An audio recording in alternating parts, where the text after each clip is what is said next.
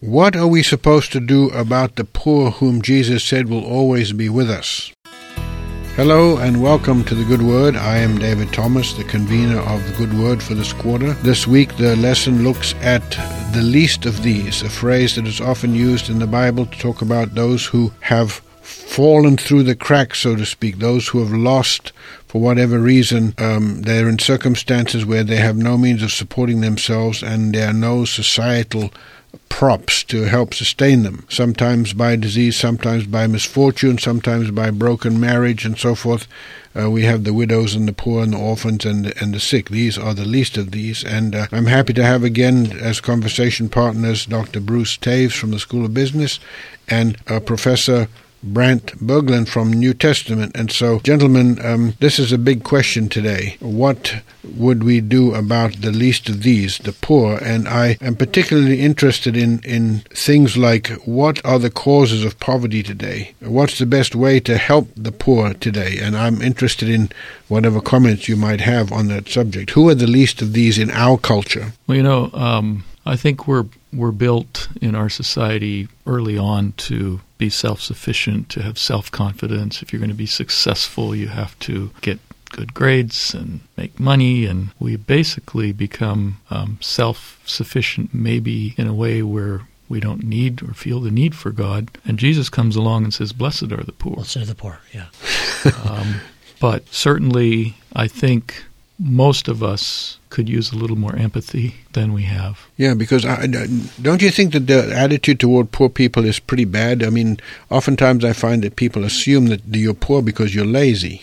And from what I read, that's not the case necessarily. There are some people who work very, very hard, but they remain poor because of other circumstances. Is that true? There are a variety of reasons I've seen people in poverty. And by the way, that is also an interesting line to draw. What is the poverty line? Dr. Paul Dybdahl, one of our colleagues in the School of Theology, read a paper where he talked about those in the world who have far less than we do in the West, and yet as a people are far happier. They have their basic needs met, but they don't have near what we have. And in terms of the poverty line in America, we would say they are poor. But in terms of happiness, they are rich. And we can be rich in the world's goods and be very poor socially, be very poor in terms of relationships and quality of life. And it seems to me that we need to define poverty, but if we talk about it as the basic needs of life not being met, right? Yeah. There are simple solutions to basic poverty for young people, for instance.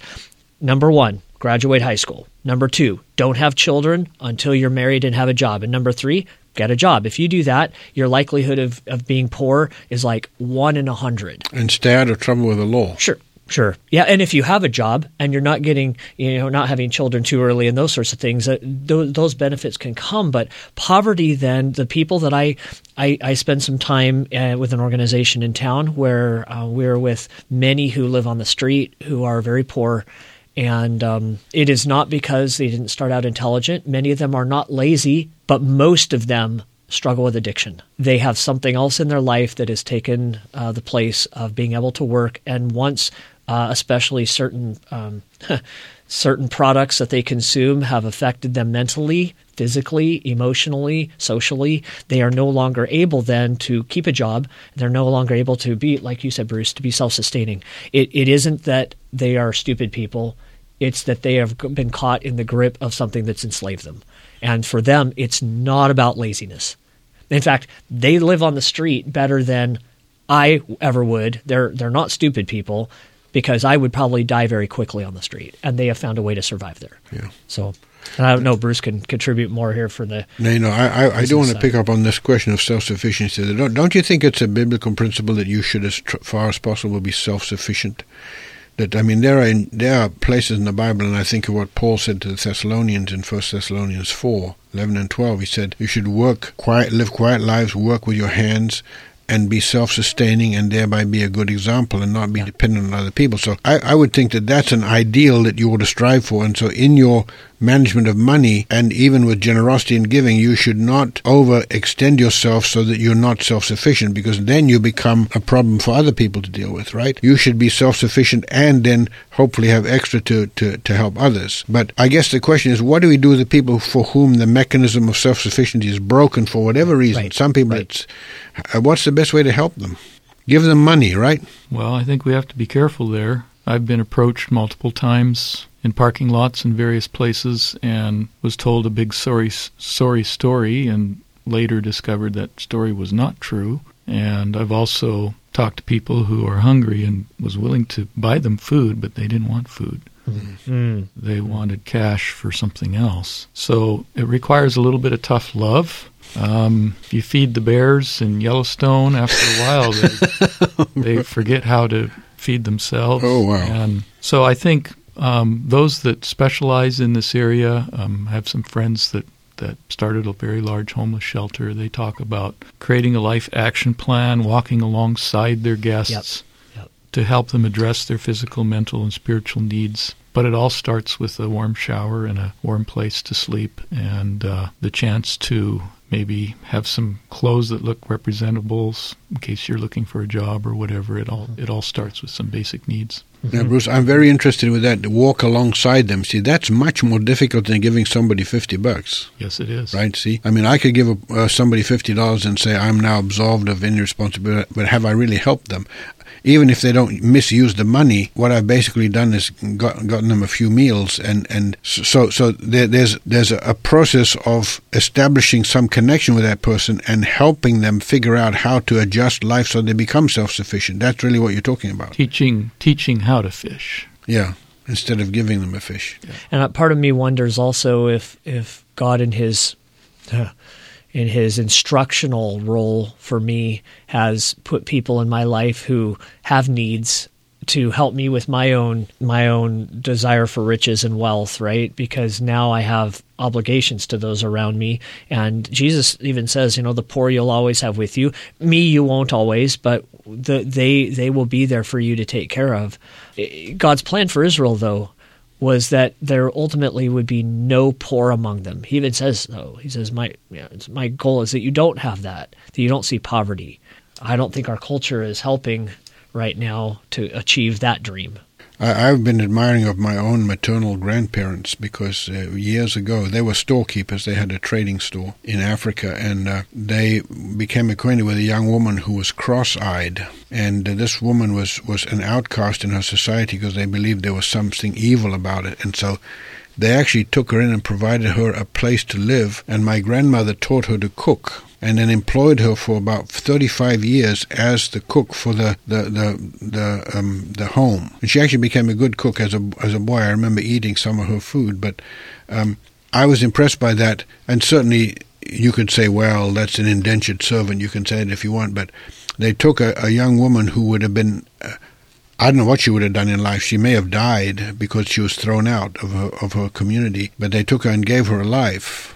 And she actually became a Christian and worked for the family for many, many years. And in my own way, I've been admiring of that. Here was a long-term effort to alleviate a problem that was no fault of that particular woman's. I think the one you raised, Brent, is a very difficult one, the one of addictions. Wow, that's such a big issue today. And I have seen people who get caught on some drug or something. And how do you get free of that, folks? How do you get free of it?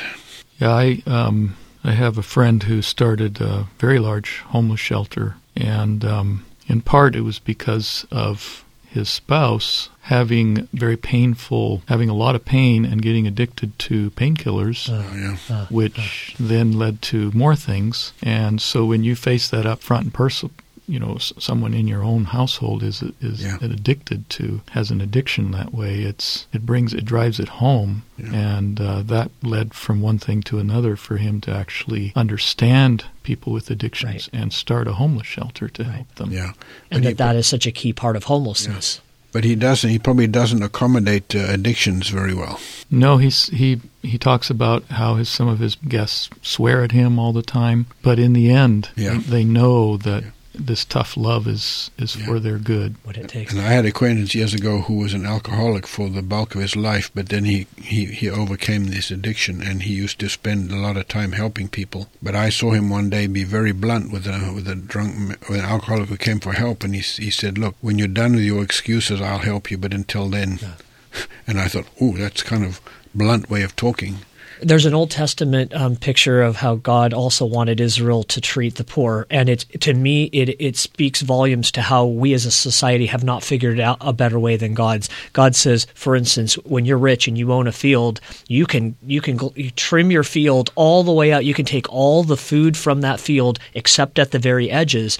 Leave that for the poor, the widow, the orphan, the foreigner. And what's interesting to me is you weren't supposed to go and harvest your whole field and then give a handout, nor were you to withhold from them. Yeah. It was give them an opportunity to come and work and gain some self-sufficiency, but you're providing the means for them to do that. And I wonder if in business, Bruce, and maybe this could work, maybe it couldn't, so legally, but what if we had businesses that said, hey, I'm going to create a few day jobs for people. Hey, you need some money? Come in off the street. Here's 5 hours of work. If you can just mop a floor or something, and I'll give you enough money to go get some food. It's like, I don't know if that is possible, but God's way seems to be a good one.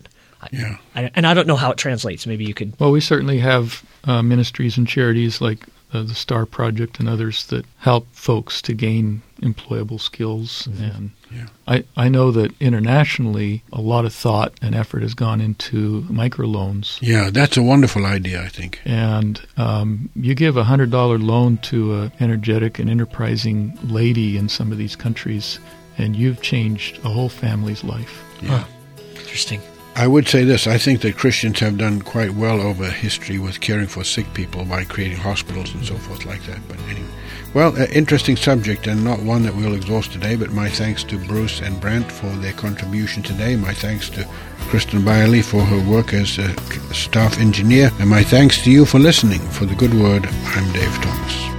You've been listening to Good Word, a production of the School of Theology at Walla Walla University and KGTS-FM. To order a copy of today's broadcast, you can call 509-527-2194. Thanks for listening, and we'll be here next week at this time with Good Word.